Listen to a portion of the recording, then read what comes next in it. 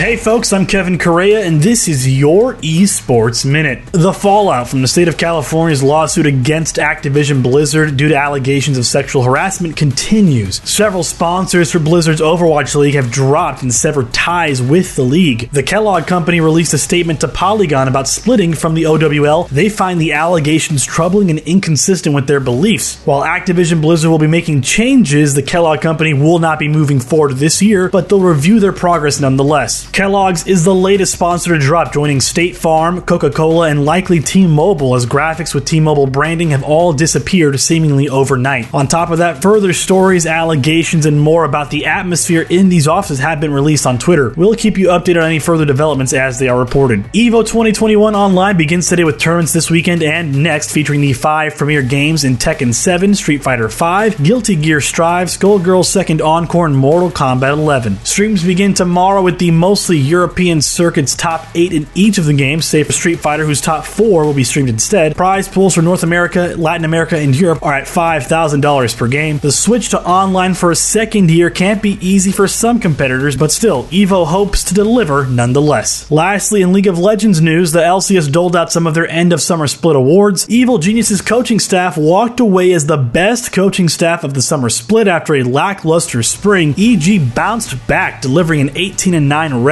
tied for the best of the summer. The LCS First Team All-Pro squad featured 5 different teams represented: Fudge from C9, Speaker from TSM, Jizuke from EG, FBI from 100 Thieves, and Core JJ from Liquid. More awards will be announced in the days to come. Quarterfinals for the LCS Championship begins tomorrow, with EG taking on Dignitas at 4 p.m. Central Time. I'm Kevin Correa, that's my time, and that has been your Esports Minute. Follow us on Twitter at Esports Network and at Correa24, and be sure to visit esportsnetwork.com for more stories written by our great staff, as well as connect with us on our Discord channel. We'll update you again on Monday. Have a great weekend, everybody.